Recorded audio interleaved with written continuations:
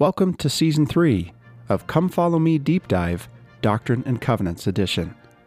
This podcast takes a section-by-section approach to the scriptures that are assigned to the Come Follow Me curriculum of the Church of Jesus Christ of Latter-day Saints. My name is Barry Hillam, and you can visit my website, barryhillam.com, to make contact and find new content. I hope that this podcast will be a benefit to you. Please consider sharing it with family and friends, and submitting a review on iTunes. In each episode, you will hear introductory remarks from many reliable sources, a short flyover summary of the Doctrine and Covenants section in question, followed by a complete verse-by-verse reading of the text that is supplemented with commentary from parallel passages of Scripture, trusted scholars, and from modern-day prophets. You might consider adjusting the playback speed in your favorite podcast player.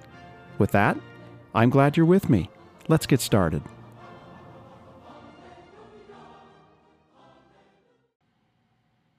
Doctrine and Covenants, Section 13, The Restoration of the Aaronic Priesthood.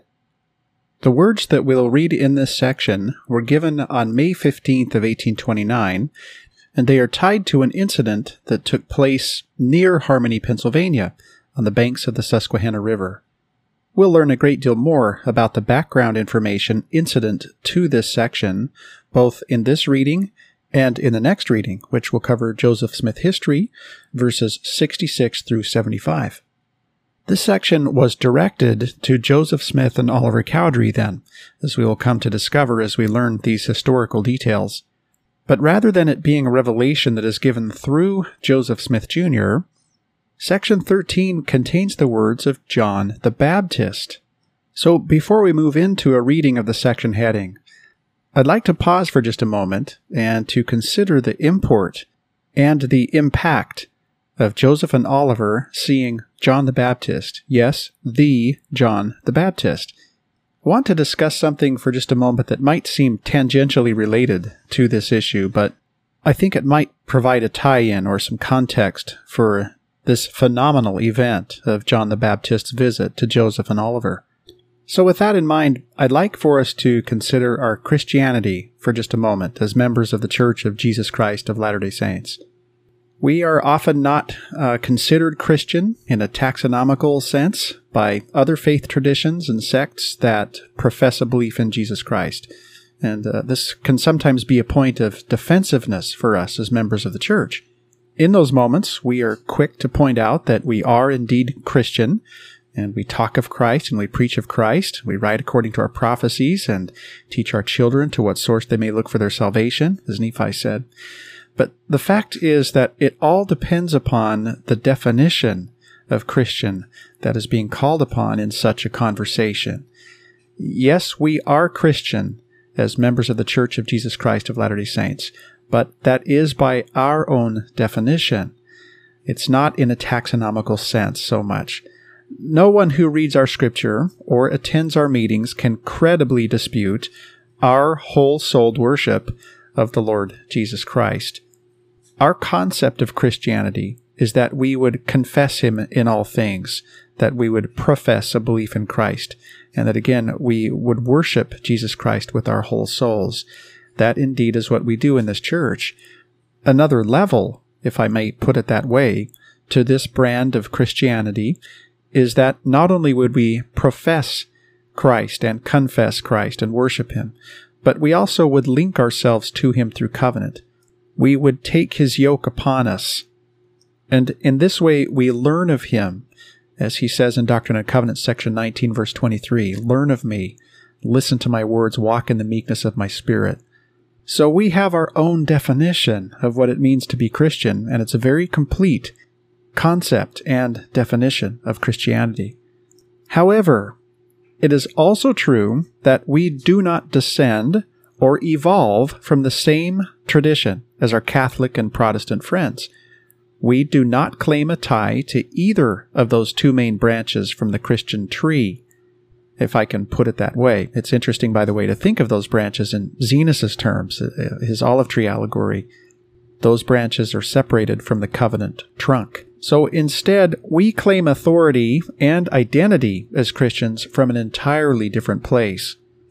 if someone asks us, as members of the Church of Jesus Christ of Latter-day Saints, how do you derive your priesthood authority?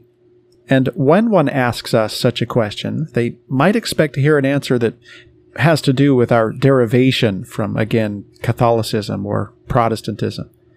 Our answer in this instance can come as quite a surprise to someone who asks such a question, because we might reply, well, we derive our priesthood authority directly from John the Baptist, who personally visited Joseph Smith and conferred it upon him.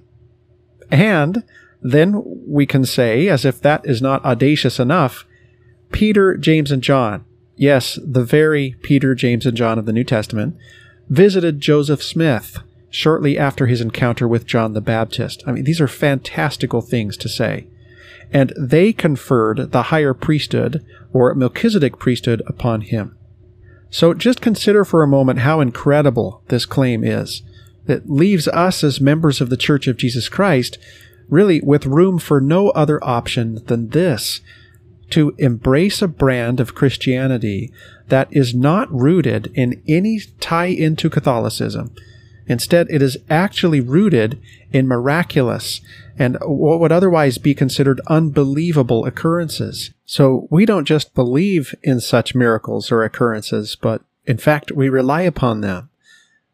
In fact, our credibility crumbles if Joseph Smith was not visited by angels such as Moroni and John the Baptist.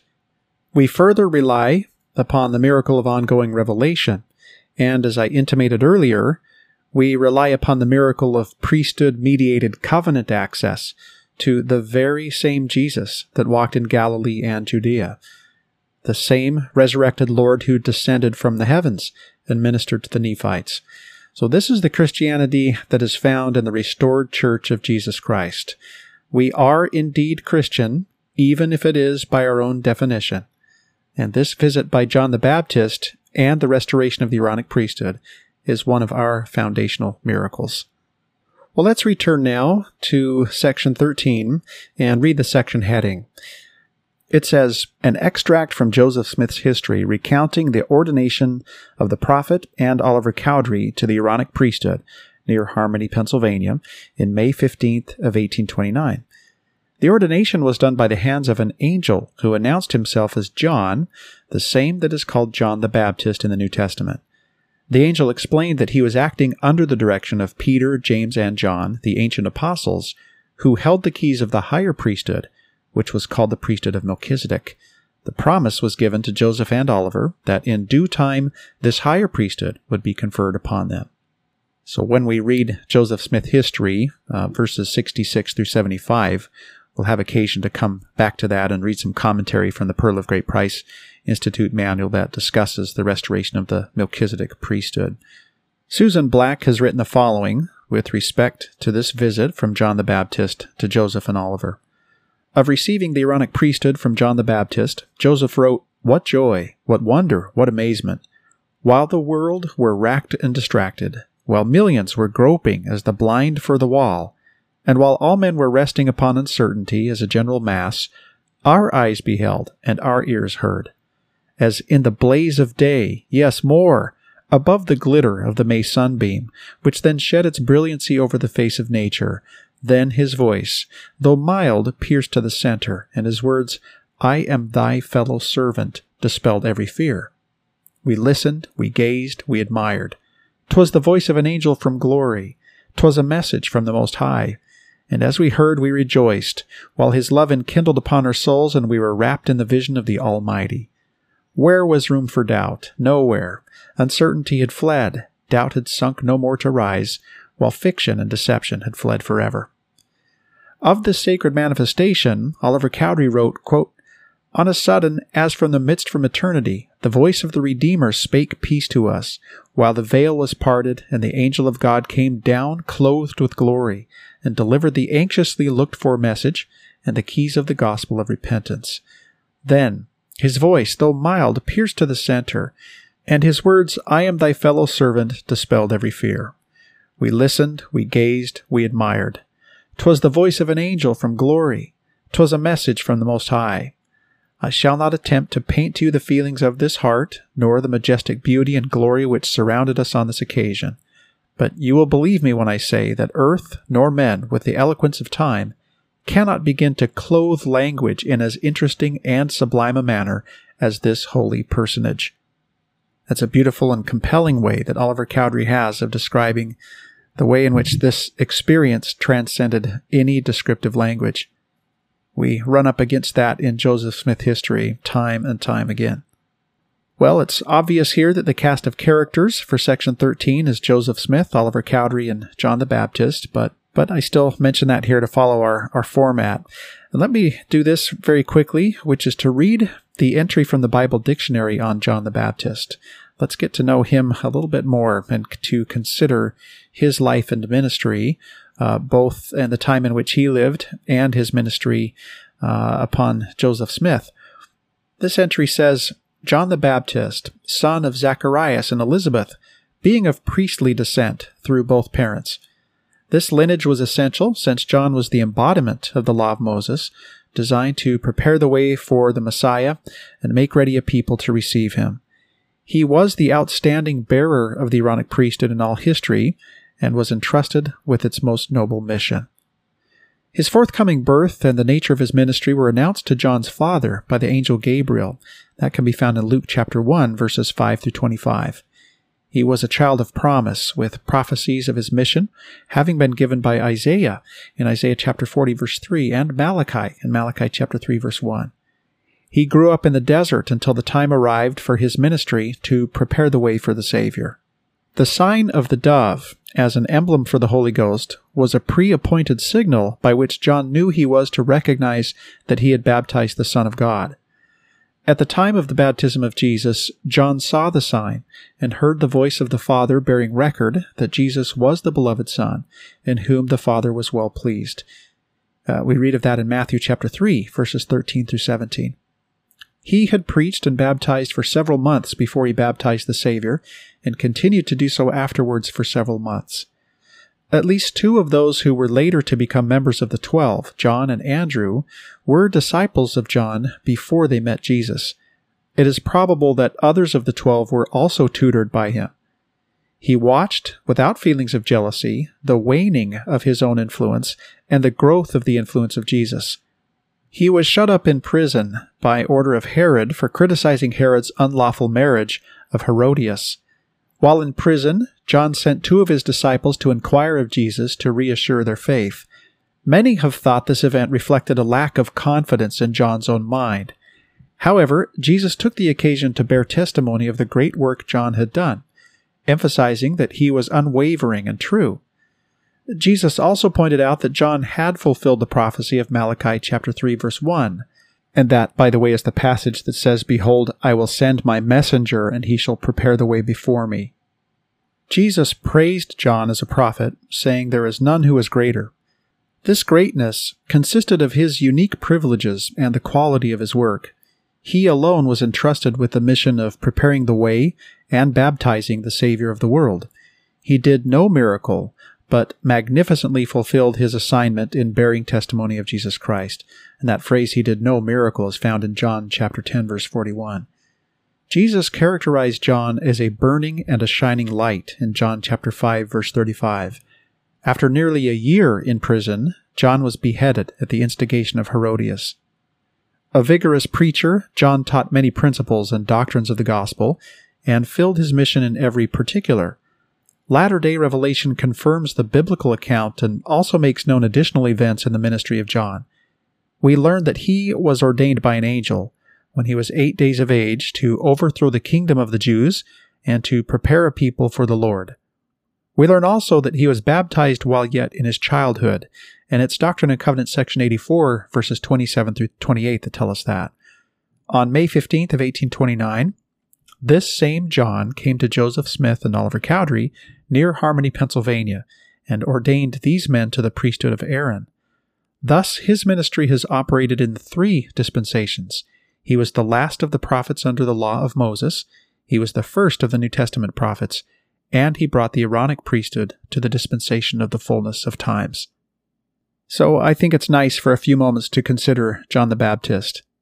A favorite statement of mine by John the Baptist is found in Matthew chapter 3, verse 9, when he says to the Pharisees, "Think not to say within yourselves, we have Abraham to our father, for I say unto you that God is able of these stones to raise up children unto Abraham." There are other examples of his boldness and his plain speak in this passage in Matthew chapter 3, but I think that's my favorite. Let's go now to Stephen C. Harper's Origin of Doctrine and Covenants, section 13. He writes, "The Book of Mormon tells of the resurrected Savior's ministry among the Nephites, during which he said to Nephi and then others, I give unto you power that ye shall baptize this people when I am again ascended into heaven." That's 3 Nephi chapter 11, verse 21. To settle disputations that had arisen, the Savior taught Nephi and others how to perform the ordinance, the words to say, and the requirements of those who could be worthily immersed.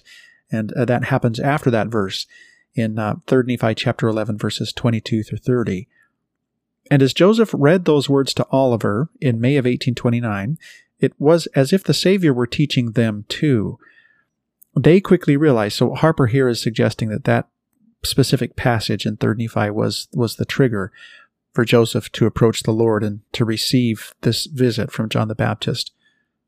They quickly realized that no one on earth in 1829 had the Lord's permission and power to baptize.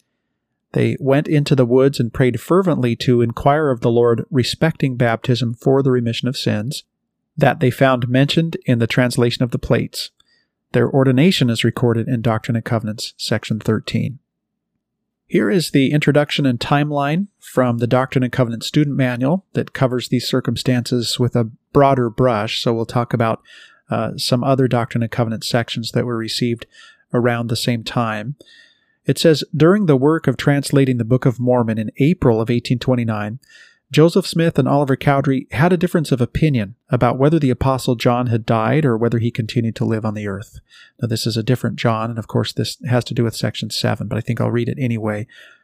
The prophet Joseph Smith inquired of the Lord with the Urim and Thummim and received the revelation recorded in Doctrine and Covenants, section 7.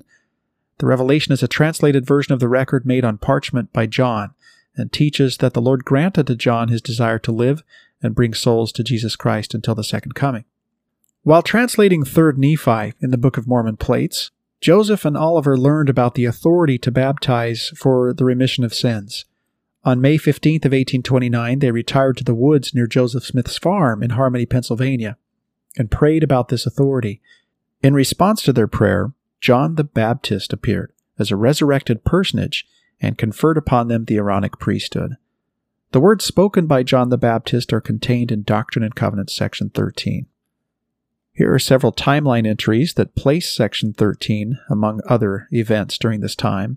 In April of 1829, Joseph and Oliver are translating the golden plates, and section 7 was received around that time, as well as the sections to Oliver Cowdery that we've read from before. On May 15th of 1829, John the Baptist restored the Aaronic priesthood. In May through June of 1829, Peter, James, and John, so somewhere in that period, appeared to Joseph and restored the Melchizedek priesthood. In June of 1829, the three witnesses were shown the golden plates, and in June of 1829, Doctrine and Covenants section 18 was received as well. So this also comes from the Doctrine and Covenants student manual under the heading Additional Historical Background for section 13. It says the miraculous work of translating the Book of Mormon plates progressed rapidly in April and May of 1829. Oliver Cowdery described his feelings about the process. Quote, "These were days never to be forgotten. To sit under the sound of a voice dictated by the inspiration of heaven awakened the utmost gratitude of this bosom. Day after day I continued uninterrupted to write from his mouth as he, Joseph Smith, translated with the Urim and Thummim." In May, the prophet Joseph Smith and Oliver Cowdery were translating the account given of the Savior's ministry to the remnant of the seed of Jacob upon this, the American continent. We will read that in verse 71 of Joseph Smith history. That account included 3 Nephi, chapters 9 through 28, in which baptism by proper authority is mentioned several times. So in our earlier reading of Harper's origin story, he suggested that this was triggered specifically from 3 Nephi chapter 11, but here the Institute Manual is suggesting that there could have been several possible triggers, to use that word again, that would have sent Joseph back to the woods to pray. Joseph and Oliver desired to know more and went into the woods to ask the Lord in prayer for direction. The prophet recorded, "While we were thus employed, praying and calling upon the Lord, a messenger from heaven descended in a cloud of light, and having laid his hands upon us, he ordained us." The angelic messenger was John the Baptist, now a glorified resurrected being, and he instructed Joseph and Oliver to baptize each other. Accordingly, they went to the nearby Susquehanna River, where Joseph baptized Oliver, and then Oliver baptized Joseph. After being baptized, they ordained each other to the Aaronic priesthood, as instructed by John the Baptist. And we'll read of that very specifically in verses 70 through 72 in Joseph Smith history. John the Baptist also told Joseph Smith and Oliver Cowdery that he was acting under the direction of Peter, James, and John, who held the keys of the Melchizedek priesthood. He explained that in due time Joseph and Oliver would also receive the Melchizedek priesthood. Historical evidence suggests that Peter, James, and John appeared to the prophet Joseph Smith and Oliver Cowdery before June 1st of 1829 and conferred the Melchizedek priesthood upon them. Here now is Robinson and Garrett's background to section 13. When Moses led the children of Israel out of Egypt, it was with the intention that they should become a Zion people, enjoying the blessings of the fullness of the gospel and of the ordinances of the Melchizedek priesthood. When Israel sinned in the wilderness, God took the fullness of the gospel and the Melchizedek priesthood away from them, but left the lesser priesthood, the priesthood of Aaron, in their midst. The law of carnal commandments and performances functioned under this priesthood, and with the law of Moses constituted a training program to prepare immature and rebellious Israel for the fullness of the gospel. To that I would just add, as I have at other times, that this law of Moses in its purity at this time was far more than what we generally consider it to be, because we conflate it with the Pharisees of the time of the Savior and the way that they lived the law of Moses. But when we read the Book of Mormon and we see just how Christ-centered Jacob's theology is and Nephi's, we can see that when the law of Moses was lived in its purity, it did indeed contain the elements that we are so familiar with of, as Nephi put it, the doctrine of Christ. Now, to continue with Robinson and Garrett, the Aaronic priesthood, however, cannot administer the fullness. Again, remember, they're saying that the people of Moses were preparing for the fullness of the gospel, but the Aaronic priesthood can't administer that. As a lesser or preparatory priesthood, it is limited in its authority and prerogatives. The last man to hold the keys of the Aaronic priesthood anciently was John the Baptist. Because the major function of the Aaronic priesthood is to prepare Israel for receiving the Melchizedek priesthood, it is entirely fitting that John should prepare the way for Christ, who holds the keys of the Melchizedek priesthood. Thus, John goes before the Savior and prepares the way for him, the preparatory priesthood preceding the higher priesthood. John prepared the way for the Savior in his mortal ministry, in his ministry to the spirits in the post-mortal spirit world, and in the restoration of the gospel in the latter days, before Jesus' second coming. It's in this sense, I would just add, that John the Baptist can be referred to accurately as an Elias. About 5 weeks into their translation of the Book of Mormon, on the 15th of May of 1829, Joseph Smith and Oliver Cowdery retired to the woods on the banks of the Susquehanna River, near Joseph's farm in Harmony, Pennsylvania, and inquired of the Lord concerning baptism and the remission of sins, which had been mentioned in the material they were then translating, which was 3 Nephi chapter 11, says Robinson and Garrett, concurring then with Harper. As they prayed, John the Baptist appeared and informed them that he had been sent to them under the direction of the apostles Peter, James, and John. Remember how we read earlier that this holder of the lesser priesthood needed to be directed by those holding the keys of the Melchizedek priesthood. The Baptist laid his hands upon the heads of Joseph and Oliver and conferred upon them the Aaronic priesthood, using the words that now constitute Doctrine and Covenants, section 13. John also gave Joseph and Oliver some instruction on the nature of the Aaronic priesthood, including the fact that it did not have the power of bestowing the gift of the Holy Ghost. He then instructed Joseph and Oliver to baptize one another and to ordain each other to the Aaronic priesthood. Following this event, Joseph and Oliver had both the right to function as priests themselves and the keys or power of presidency in the Aaronic priesthood. These keys gave Joseph and Oliver the right of administration or control, the right to ordain others, and also the right to direct how and when those others would be allowed to use their priesthood. There are a couple more things I'd like to read before we move into Section 13, the text of Section 13, and all of the commentary that comes with that. The first is this, and this can be found in History of the Church, Volume 1. This is from Joseph Smith himself. He says, on the 5th of April, 1829, Oliver Cowdery came to my house, until which time I had never seen him. 2 days after the arrival of Mr. Cowdery, being the 7th of April, I commenced to translate the Book of Mormon, and he began to write for me. We still continued the work of translation when, in the ensuing month of May 1829, we on a certain day went into the woods to pray and inquire of the Lord respecting baptism for the remission of sins, that we found mentioned in the translation of the plates. While we were thus employed, praying and calling upon the Lord, a messenger from heaven descended in a cloud of light, and having laid his hands upon us, he ordained us, saying, and then Section 13 is quoted. He said this Aaronic priesthood had not the power of laying on hands for the gift of the Holy Ghost, but that this should be conferred upon us hereafter. And he commanded us to go and be baptized, and gave us instructions that I should baptize Oliver Cowdery, and afterwards that he should baptize me. Accordingly, we went and were baptized. I baptized him first, and afterwards he baptized me, after which I laid my hands upon his head and ordained him to the Aaronic priesthood, and afterwards he laid his hands on me, and ordained me to the same priesthood, for so we were commanded. The messenger who visited us on this occasion, and conferred this priesthood upon us, said that his name was John, the same that is called John the Baptist in the New Testament, and that he acted under the direction of Peter, James, and John, who held the keys of the priesthood of Melchizedek, which priesthood he said would in due time be conferred upon us, and that I should be called the first elder of the church, and Oliver Cowdery the second. It was on the 15th day of May of 1829 that we were ordained under the hand of this messenger and baptized. Immediately on our coming up out of the water, after we had been baptized, we experienced great and glorious blessings from our Heavenly Father. No sooner had I baptized Oliver Cowdery than the Holy Ghost fell upon us, and he stood up and prophesied concerning the rise of this church, and many other things connected with the church and this generation of the children of men. We were filled with the Holy Ghost and rejoiced in the God of our salvation. Here now is a short essay from Church History Topics called Restoration of the Aaronic Priesthood.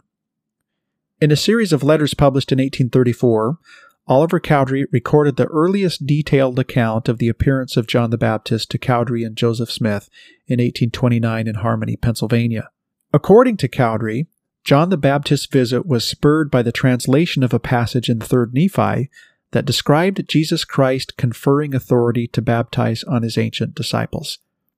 The two men wondered whether baptisms over the centuries had been performed by proper authority.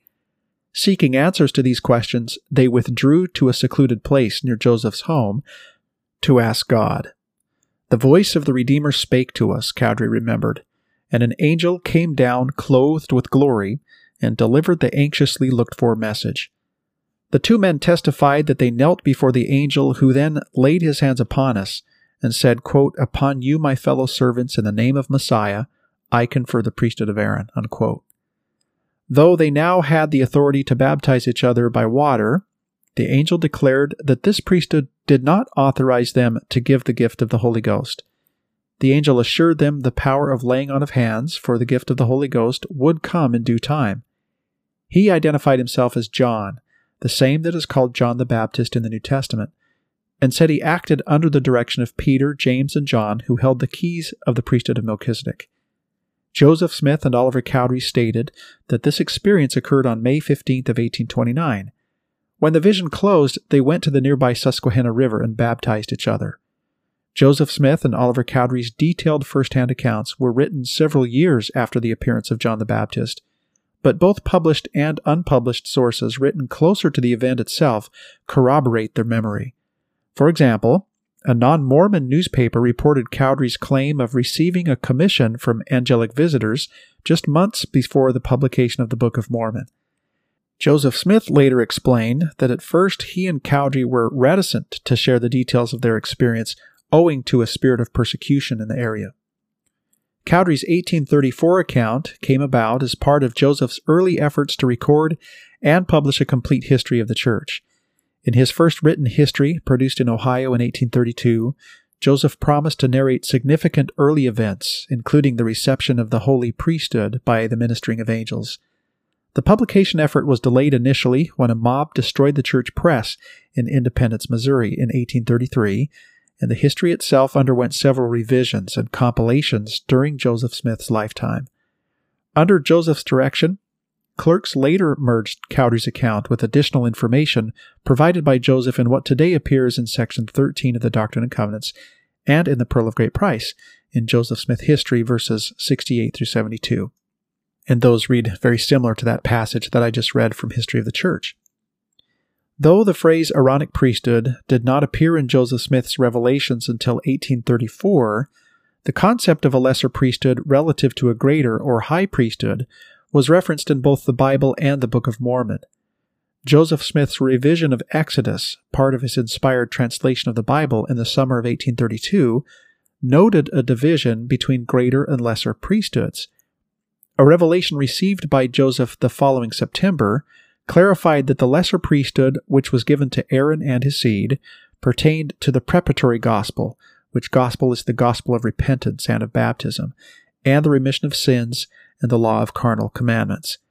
When Joseph Smith and Oliver Cowdery first organized the church in early 1830, they divided responsibilities among several offices, patterned after references in the Bible and the Book of Mormon. These offices were similar to those in other churches of the time, which also commonly structured their congregations after New Testament patterns, and featured officers such as deacons, teachers, priests, elders, and bishops. At first, these offices in the newly organized church were not associated with the Aaronic or Melchizedek priesthoods. Over time, additional revelations instructed Joseph Smith on how to align church organization with priesthood authority, and by 1835, offices and duties were more thoroughly organized under the purview of the Aaronic and Melchizedek priesthoods. So that's a very interesting example, I think, of how the restoration of the church is ongoing even today, and was ongoing so early on that there was refining to be done, and that Joseph was learning line upon line and precept upon precept. Well, let's move now to the text of Section 13 of the Doctrine and Covenants. This is one verse long, and I'd first like to read the verse in its entirety, and then offer quite a lot of commentary for this verse. And so we'll then drill down to a more granular level in our reading of the verse, and I'll read a few words and then associated commentary, then a few more words with its associated commentary. So the keys and the powers of the Aaronic priesthood are set forth in this verse, and it reads as follows: "Upon you, my fellow servants, in the name of Messiah, I confer the priesthood of Aaron, which holds the keys of the ministering of angels and of the gospel of repentance, and of baptism by immersion for the remission of sins. And this shall never be taken again from the earth until the sons of Levi do offer again an offering unto the Lord in righteousness." So there's much to discuss here. We can see, first of all, that this is the language of an ordinance, and we know that in the ordinances thereof the power of godliness is manifest. So that was certainly true on this occasion. John also references the idea that he's bringing it back to the earth because it was taken from the earth, but that it will not be taken from the earth again until this curious event that we'll read more about in just a few minutes, involving the sons of Levi. So let's go back now to a more granular reading of this. "Upon you, my fellow servants." Robinson and Garrett say, "From the greatest to the least in the kingdom of God, and from the time of Adam to the present, all those who labor for the gospel are fellow servants of Christ. Across the centuries and around the globe, we are all companions, partners, and friends in the service of God." Well, there's quite a distinction between this glorious resurrected being that is descending upon Joseph and Oliver on this occasion. There's a noticeable difference, I'm sure, in glory and in light. Yet, John the Baptist graciously refers to Joseph and Oliver as his fellow servants. Then he invokes the name of the Lord by saying, "in the name of Messiah." And Robinson and Garrett say that John here uses the anglicized form of the Hebrew title Messiah, which is equivalent to the more familiar Greek from Christos, both of which mean anointed one or Christ. So anointed one, Christ, and Messiah are all synonymous in this sense. I might just pause there for a moment and think about the phrase that every knee shall bow and every tongue shall confess that Jesus is the Christ. Today, when we think of that phrase, Jesus is the Christ, or we think of Jesus the Christ, it can sound redundant to us because in our modern world, we expect someone to have a surname, and so we tend to think of Jesus as his first name and perhaps think of Christ as his surname, and we move on without thinking about this any more deeply. But to say that Jesus is the Christ, especially in the context of the Jews who have been looking forward to a Messiah for so long, to say that actually Jesus of Nazareth, this obscure person who lived far away from the sophisticated corridors of Jerusalem and Judea, that he actually was the Messiah that they had been looking for so long, that is what is meant by the phrase, Jesus is the Christ. The Jews are looking for the Christ, but that's the Greek term, so I don't think they use that, but the term Messiah, they are looking for the Messiah. So a very interesting thing to think about, I think. So John is acting under the authority of the Messiah here. Then he says, I confer, which is the verbiage we still use today, the priesthood of Aaron. So let's talk about the priesthood of Aaron for just a moment. First of all, Robinson and Garrett say that the priesthood given to Joseph and Oliver at this time was the same priesthood given anciently to Aaron and his descendants. Susan Black asks, what is the difference between the Aaronic and the Levitical priesthoods? Even though the Aaronic priesthood was divided into two distinct categories, Aaronic and Levitical, it was one priesthood. Elder James E. Talmage explained that the Levitical priesthood was an appendage to the priesthood of Aaron, not comprising the highest priestly powers. Anciently, Levites assisted the priests of Aaron with keeping a fire burning on the sacred altar, dressing burnt offerings, slaughtering paschal lambs, receiving sacrificial blood, and sprinkling that blood around the altar. They disposed of meat and other offerings, performed purification ceremonies, and judged cases of leprosy.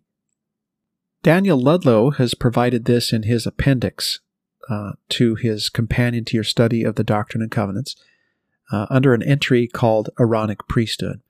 There is only one priesthood of God, and it has two major divisions, the Melchizedek priesthood and the Aaronic. Then, as we've just read, in a way there's two subsets of Aaronic, with Aaronic and Levitical. The Aaronic priesthood is the lesser priesthood, in the sense that the members of this priesthood do not have the same keys or directing power as do those who hold the Melchizedek priesthood. The keys of the Aaronic priesthood pertain to the preparatory gospel of preaching faith, repentance, and baptism of water for the remission of sins. This division of the priesthood receives its name from Aaron, the brother of Moses. Now Ludlow offers a couple of quotations regarding the Aaronic priesthood, and first this from Joseph Fielding Smith from Church History and Modern Revelation. He says, the Aaronic priesthood holds the keys of the preparatory gospel. These keys were conferred upon Aaron and have descended through his posterity from generation to generation until John the Baptist, who held the keys by divine right and through blessing as well as lineage. Had the Church of Jesus Christ been fully organized and properly organized with the Jews in John's day, that is, when he was preaching in the wilderness, instead of the Jews being in a dreadful state of apostasy, John the Baptist would have taken his place by right as the presiding priest of the Aaronic order. But the Jews recognized him not and failed to understand the nature of his authority, even as they failed to comprehend the authority of our Lord. By right of his authority, John laid the foundation for the overthrow of their power and kingdom, which was based on a false foundation. Had they accepted John, then also would they have accepted the Savior. There is perfect order in the kingdom of God, and he recognizes the authority of his servants. It was for this reason John, who acted under the direction of Peter, James, and John, came to Joseph Smith and Oliver Cowdery and restored the Aaronic priesthood, which John held in the dispensation of the meridian of time. He says, after the children of Israel came out of Egypt, and while they were sojourning in the wilderness, Moses received a commandment from the Lord to take Aaron and his sons and ordain them and consecrate them as priests for the people. At that time, the males of the entire tribe of Levi were chosen to be the priests, instead of the firstborn of all the tribes, and Aaron and his sons were given the presidency over the priesthood thus conferred. So think of all of Jacob's 12 sons, Reuben, Simeon, Levi, Gad, Asher, Dan, Naphtali, and then, of course, the sons of Rachel, Joseph, and Benjamin. I might have missed a couple others, but among those is Levi, and it's Levi then who is given stewardship or charge over the priesthood of Aaron. Since that time, it has been known as the priesthood of Aaron, including the Levitical priesthood. The males of the tribe of Levi were to be invested with authority from that time forth in Israel. It should be remembered that the Melchizedek priesthood was withdrawn from the people when Moses was taken away, so that the Aaronic priesthood remained with the carnal law, or the law of Moses. Remember, Moses did not go back into Canaan with the children of Israel, but instead he was translated. So when he left, so did the Melchizedek priesthood. So all that remained was the carnal law, or the law of Moses, until the coming of Jesus Christ. In the calling of Aaron and his sons, the Lord made it known that this presiding authority over this priesthood should be handed down from father to son. This was true also of the Levitical, which is a division of the Aaronic. All who were of the tribe of Levi were entitled to be priests and to officiate in some capacity in this authority.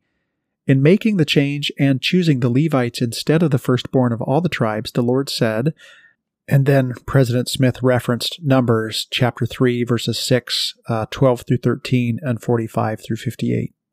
The Lord had promised to make Israel a nation of priests, but because of their rebellion and failure to hearken to his word, in his anger, he took the Melchizedek priesthood away with Moses and left the people subject to the ministrations of the tribe of Levi. The prophets in Israel, however, received special ordination and were from the several tribes.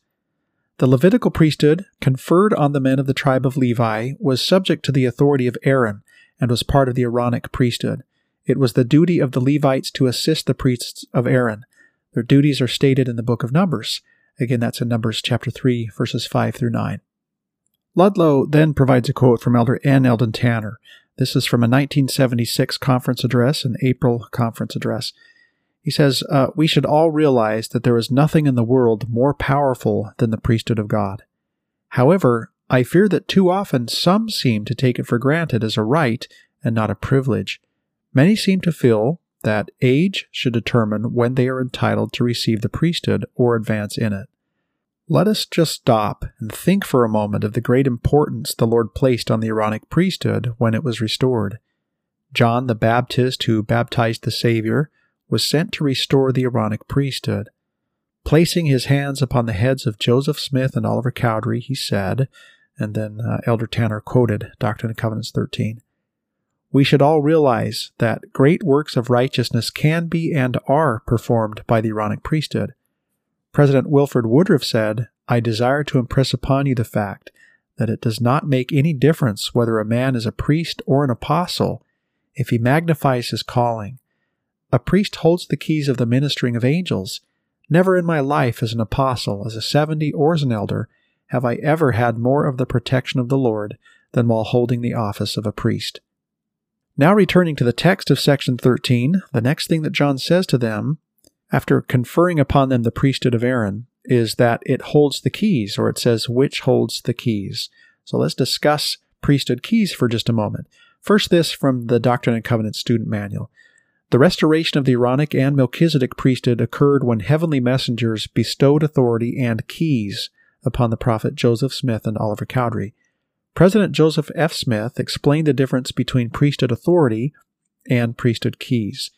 He said the priesthood in general is the authority given to man to act for God. Every man ordained to any degree of the priesthood has the authority delegated to him. But it is necessary that every act performed under this authority shall be done at the proper time and place, in the proper way, and after the proper order. The power of directing these labors constitutes the keys of the priesthood.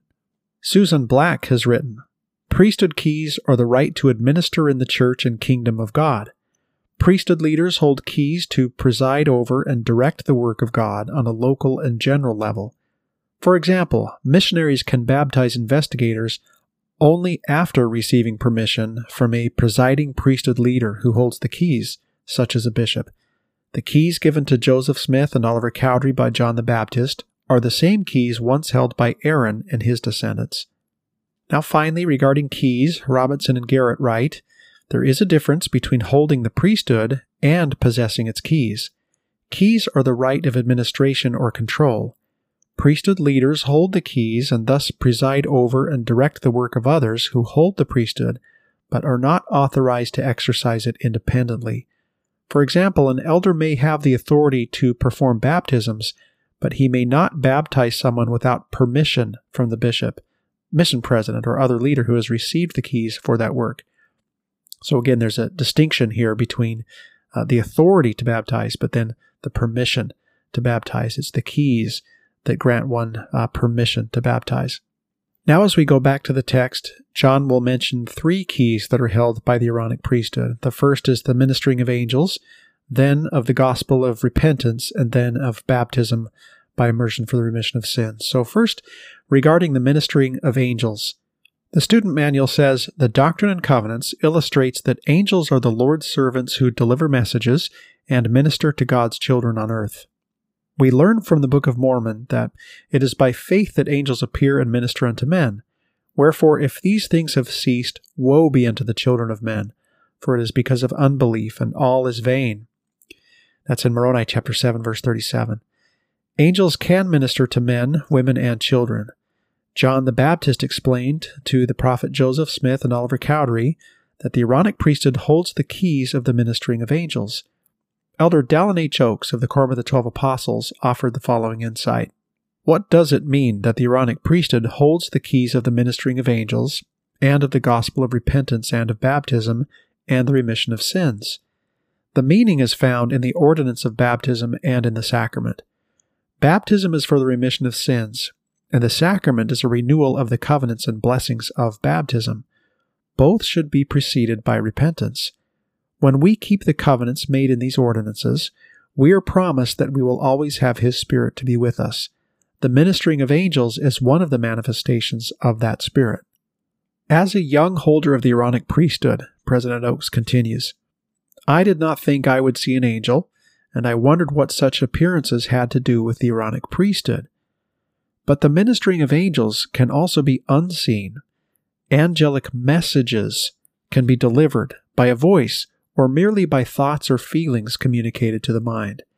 Most angelic communications are felt or heard rather than seen. In general, the blessings of spiritual companionship and communication are only available to those who are clean. As I explained earlier, through the Aaronic priesthood, ordinances of baptism and the sacrament, through ordinances of baptism and the sacrament, we are cleansed of our sins and promised that if we keep our covenants, we will always have His Spirit to be with us. I believe that promise not only refers to the Holy Ghost, but also to the ministering of angels, for angels speak by the power of the Holy Ghost, wherefore they speak the words of Christ. So it is that those who hold the Aaronic priesthood open the door for all church members who worthily partake of the sacrament to enjoy the companionship of the Spirit of the Lord and the ministering of angels.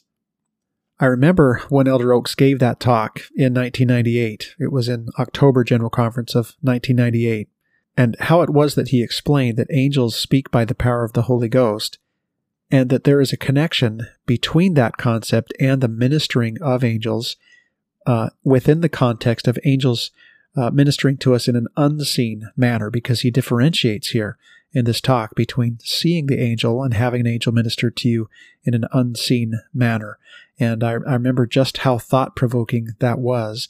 And I realized at that point that perhaps when we receive a prompting from the Holy Ghost, that could be initiated by the ministration of an angel.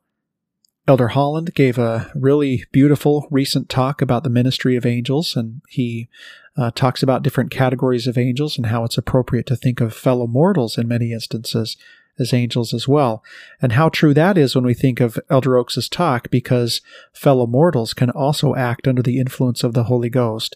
They can speak to us by the power of the Holy Ghost as well, and minister to us in a variety of ways. There was also a talk in the very most recent General Conference that referenced Elder Holland's talk and focused specifically on the ministration of fellow mortals as angels. It's such a beautiful talk. It's from Carlos Godoy, and it's called I Believe in Angels. Well worth reading. Robinson and Garrett have written this with respect to the ministry of angels. With the Aaronic priesthood comes the right to receive the assistance of heavenly messengers, to preach repentance, and to administer baptism by immersion for the remission of sins. This power is referred to elsewhere as the preparatory gospel, because it prepares an individual to receive the fullness of the gospel, membership in the Church of Jesus Christ, and the blessings of the higher priesthood. Now, the second key that is mentioned here by John in the text is the gospel of repentance. We can kind of fixate upon the word repentance in that phrase, or we can fixate upon the word gospel. But I think what we can take from that is that oftentimes in Scripture, the term repentance is the most operative term among all of the principles of the gospel, and so it can represent the entire process of availing ourselves of the atonement of Jesus Christ and linking ourselves to Him through covenant.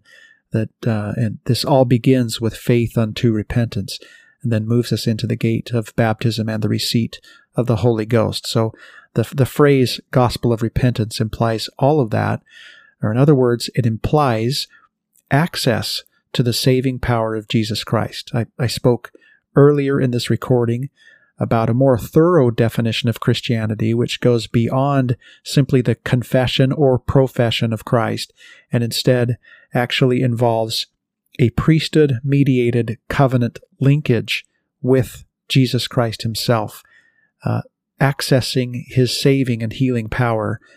That's what the gospel of repentance is. And so I believe that's what John is talking about here. Then the third key that he discusses is baptism by immersion for the remission of sins. President Dallin H. Oaks has written, "Not one of us has lived without sin since our baptism. Without some provision for further cleansing after our baptism, each of us is lost to things spiritual. We are commanded to repent of our sins and to come to the Lord with a broken heart and a contrite spirit, and partake of the sacrament in compliance with its covenants. When we renew our baptismal covenants in this way, the Lord renews the cleansing effect of our baptism. In this way we are made clean and can always have His Spirit to be with us. We cannot overstate the importance of the Aaronic priesthood in this. All of these vital steps pertaining to the remission of sins are performed through the saving ordinance of baptism and the renewing ordinance of the sacrament. Both of these ordinances are officiated by holders of the Aaronic priesthood under the direction of the bishopric, who exercise the keys of the gospel of repentance and of baptism and the remission of sins." Now we come to this curious phrase here where John references the fact that the Aaronic priesthood has been taken from the earth, and that's why he is now bringing it back to Joseph, restoring this priesthood power, authority, and these keys to them. He's saying this, and then he's referencing a future time when it could be taken from the earth again, and in fact will, once the sons of Levi offer an offering of righteousness unto the Lord. So there's lots to unpack with that. So let's start with this phrase where John says, "And this shall never be taken from the earth until." So let's talk about the word "until" for just a moment. First of all, Robinson and Garrett have written, the wording here does not mean the Aaronic priesthood will be taken from the earth when the sons of Levi finally resume their rightful roles. And I think I kind of intimated that just a second ago, so I have to revise that. It will not be taken from the earth. That's not what John is saying here. It is rather an assurance that the priesthood would remain in place during the entire process of restoring all things. Oliver Cowdery supported this view in his remembrance of John's words, when he said, "Upon you, my fellow servants, in the name of Messiah, I confer this priesthood and this authority which shall remain upon earth, that the sons of Levi may yet offer an offering unto the Lord in righteousness." Robinson and Garrett also point out that section 128, verse 24, supports this idea. It says, "Behold, the great day of the Lord is at hand, and who can abide the day of His coming? And who can stand when He appeareth? For He is like a refiner's fire, and like a fuller's soap. And He shall sit as a refiner and purifier of silver, and He shall purify the sons of Levi, and purge them as gold and silver, that they may offer unto the Lord an offering in righteousness." Daniel Ludlow has written this, The use of the word until in this prayer of ordination does not mean that the priesthood of Aaron will be taken from the earth once the sons of Levi offer again an offering unto the Lord in righteousness. It is used in a continuing sense, much as in the expression, God be with you until we meet again. So when we use that expression, that's not to say that God will no longer be with us once we meet again. In his recording of this event, Oliver Cowdery used the word that rather than until, but in either case the intent is clear. Following is his descriptive account of his reflections and feelings during the time these revelations and angelic visitations were being received. And this is taken from a letter to William W. Phelps that can be found in the Millennial Star. So again, Ludlow is providing this, and this is Oliver Cowdery's own writing on this subject. He says, near this time of the setting of the sun, Sabbath evening of April 5th of 1829, my natural eyes for the first time beheld this brother, Joseph Smith. He then resided in Harmony, Susquehanna County, Pennsylvania. On Monday the 6th, I assisted him in arranging some business of a temporal nature, and on Tuesday the 7th, commenced to write the Book of Mormon. These were days never to be forgotten. To sit under the sound of a voice dictated by the inspiration of heaven, awakened by the utmost gratitude of this bosom. Day after day I continued uninterrupted to write from his mouth as he translated with the Urim and Thummim, or as the Nephites would have said, interpreters, the history or record called the Book of Mormon. No men in their sober senses could translate and write the directions given to the Nephites from the mouth of the Savior of the precise manner in which men should build up his church, and especially when corruption had spread and uncertainty over all forms and systems practiced among men, without desiring a privilege of showing the willingness of the heart by being buried in the liquid grave, to answer a good conscience by the resurrection of Jesus Christ. We only waited for the commandment to be given, arise and be baptized. This was not long desired before it was realized. The Lord, who is rich in mercy and ever willing to answer the consistent prayer of the humble, after we had called upon him in a fervent manner, aside from the abodes of men, condescended to manifest to us his will. On a sudden, as from the midst of eternity, the voice of the Redeemer spake to us, while the veil was parted and the angel of God came down, clothed with glory, and delivered the anxiously looked-for message and the keys of the gospel of repentance. What joy, what wonder, what amazement! While the world was racked and distracted, while millions were groping as the blind for the wall, and while all men were resting upon uncertainty as a general mass, our eyes beheld, our ears heard, as in the blaze of day, yes, more above the glitter of the May sunbeam which shed its brilliancy over the face of nature. Then his voice, though mild, pierced to the center, and his words, I am thy fellow servant, dispelled every fear. We listened, we gazed, we admired. 'Twas the voice of an angel from glory. 'Twas a message from the Most High. And as we heard, we rejoiced, while his love enkindled upon our souls, and we were wrapped in the vision of the Almighty. Where was room for doubt? Nowhere. Uncertainty had fled. Doubt had sunk no more to rise, while fiction and deception had fled forever. But, dear brother, again, this is Oliver writing to W. W. Phelps. I think earlier I misattributed a section of this to Joseph Smith, but this is Oliver writing a letter to W. W. Phelps. So he says, but, dear brother, think further. Think for a moment what joy filled our hearts, and with what surprise we must have bowed, for who would not have bowed upon the knee for such a blessing, when we received under his hand the holy priesthood, as he said, Upon you, my fellow servants, in the name of Messiah, I confer this priesthood and this authority, which shall remain upon earth, that the sons of Levi may yet offer an offering unto the Lord in righteousness.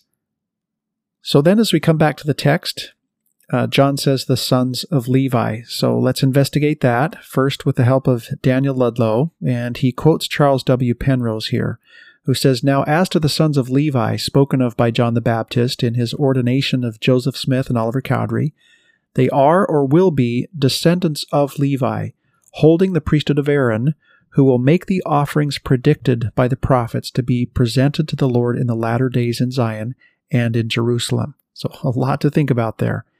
In Zion, men chosen of the Lord for the special work mentioned will be persons sanctified by the Spirit unto the renewing of their bodies, a phrase taken from Doctrine and Covenants, section 84, verses 32 through 34, out of the Oath and Covenant of the Priesthood. At Jerusalem, they will be Levites by lineal descent, offering the sacrifices that will be required after the restoration spoken of in Zechariah, chapter 14, verses 16 through 21, and many others of the prophets of old concerning the restitution of all things. Robinson and Garrett have written that the sons of Levi refers to literal descendants of Levi, one of the 12 sons of Jacob, or Israel. The sons of Levi were designated anciently to hold this priesthood and will bear it again in the restoration of all things in the latter days.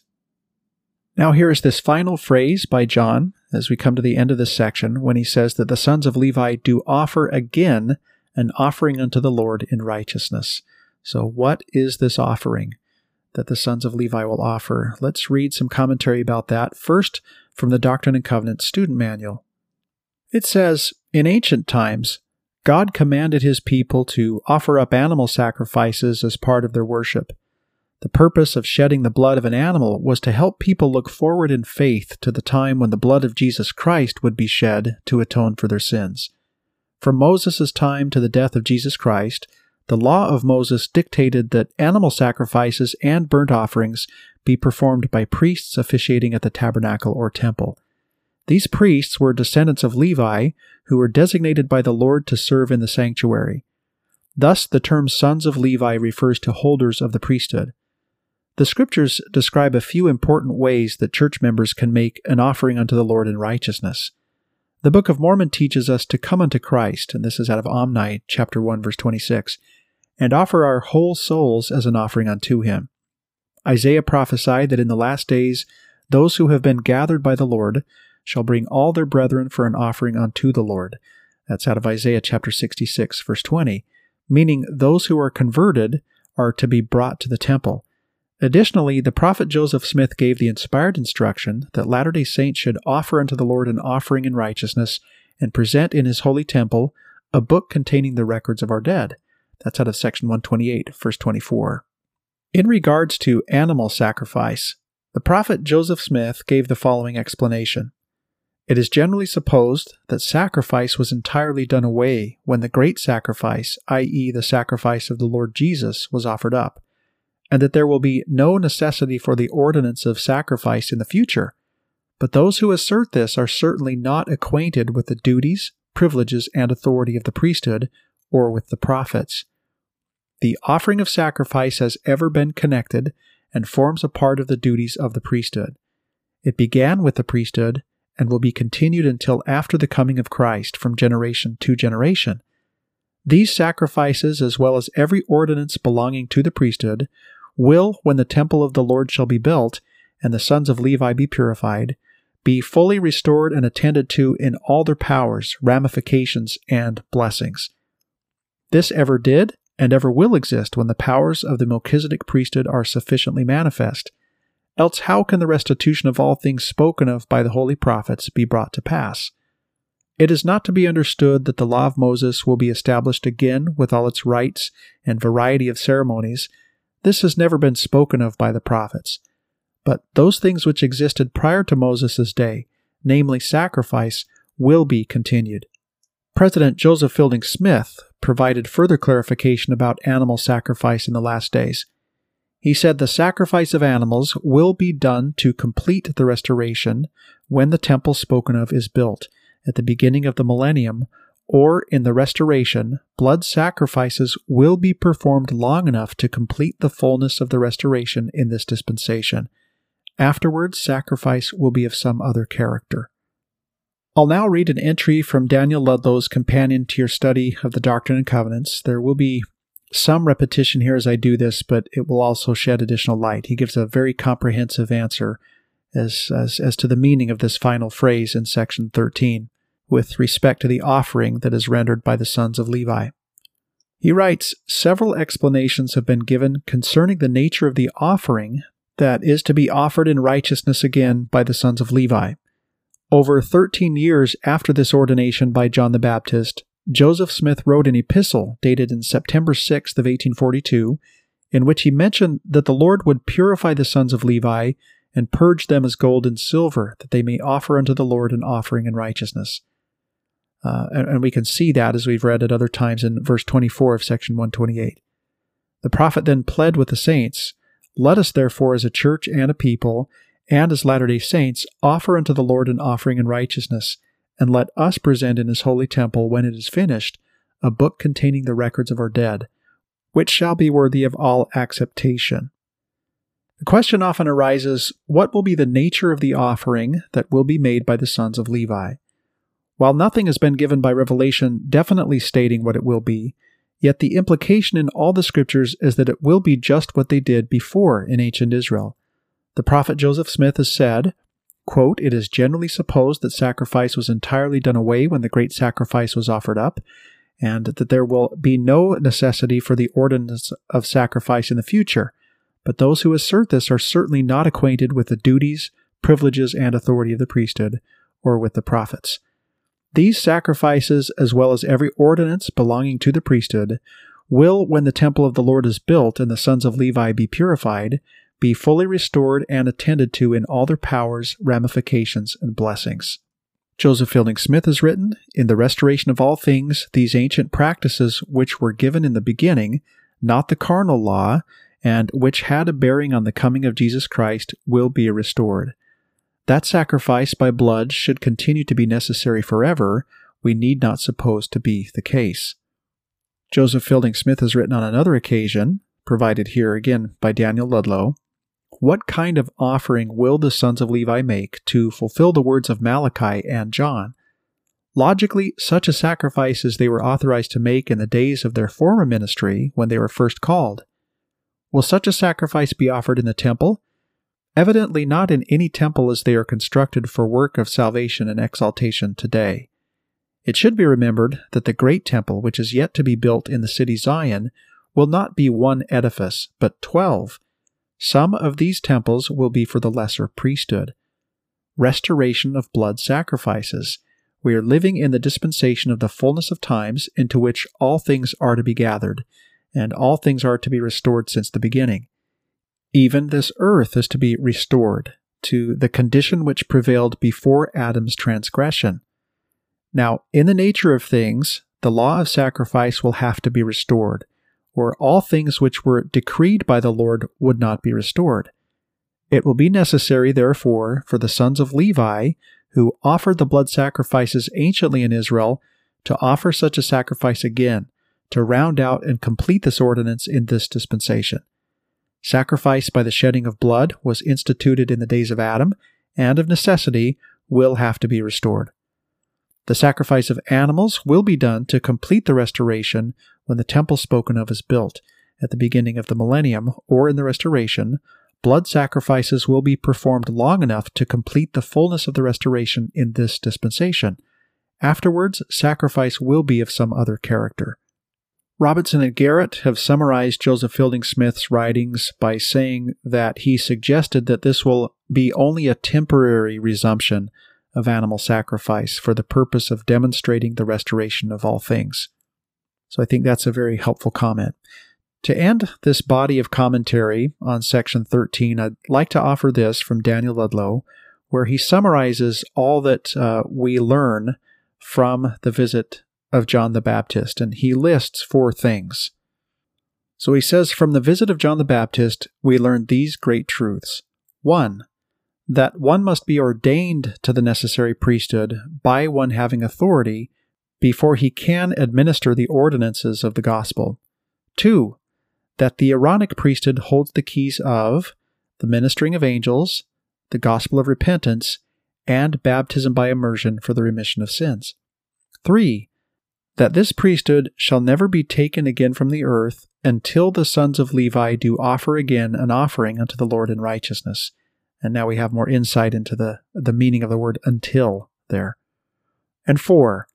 That while the Aaronic priesthood is divine authority from God, its administration is limited. It had not the power of laying on hands for the gift of the Holy Ghost, that in conferring this priesthood upon Joseph Smith and Oliver Cowdery, John the Baptist acted under the direction of Peter, James, and John, who held the keys of the Melchizedek priesthood, which should thereafter be conferred upon them. And as Ludlow points out, that final and 4th point is something that is elucidated upon by Legrand Richards in his book A Marvelous Work and a Wonder. Well, this completes this very detailed look at Section 13, both the historical context of this section and, of course, of its teachings. Now, with respect to the historical commentary, we'll next move into Joseph Smith history, again, verses 66 through 75, and that will give us far more context still for what we have just explored in Section 13. So we have that to look forward to, as well as a great deal more. So, for now, this brings us to the end of Doctrine and Covenants, Section 13. Thank you for listening to Come Follow Me Deep Dive, the Doctrine and Covenants edition. If this podcast has benefited you, please continue to share it with your family and friends. I want to acknowledge the resources that have helped me to prepare for this episode. They include Leon G. Otten and Max C. Caldwell's 2-volume work called Sacred Truths of the Doctrine and Covenants, Stephen C. Harper's Making Sense of the Doctrine and Covenants, the Doctrine and Covenants Student Manual, which is used for Religion 324 and 325 by the Church Educational System, Stephen E. Robinson and H. Dean Garrett's A Commentary on the Doctrine and Covenants plays a prominent role in this podcast. Other valuable commentary has come from Susan Easton Black in her book 400 Questions and Answers about the Doctrine and Covenants. I also want to acknowledge the book by Daniel Ludlow called A Companion to Your Study of the Doctrine and Covenants. And finally, valuable additional historical views have been offered from the book Saints, The Story of the Church of Jesus Christ in the Latter Days, and from a book that is made available in the Church's Gospel Library called Joseph Smith's Revelations, a Doctrine and Covenant Study Companion from the Joseph Smith Papers. Parallel passages of Scripture and general conference addresses that come to mind also play a prominent role in this podcast, as from time to time do my own thoughts and writings. For them, and any errors that you find in them, I, of course, am solely responsible. I hope that this podcast has had the effect of drawing you to the scriptural text, a text that is endlessly rich with detail and generously adorned with truths that help us navigate through our own exile story and mortality. I have found, and hope that you have too, that carefully studying the Word, and this year in particular in the Doctrine and Covenants, has the inevitable benefit of drawing us closer to its author, even the Lord Jesus Christ. I offer my personal witness that His attention is fixed upon us. He delights to bless us and to honor our efforts to come to know Him better. So, have a wonderful day. Keep in touch. You can find me at barryhillam.com. And thank you for listening.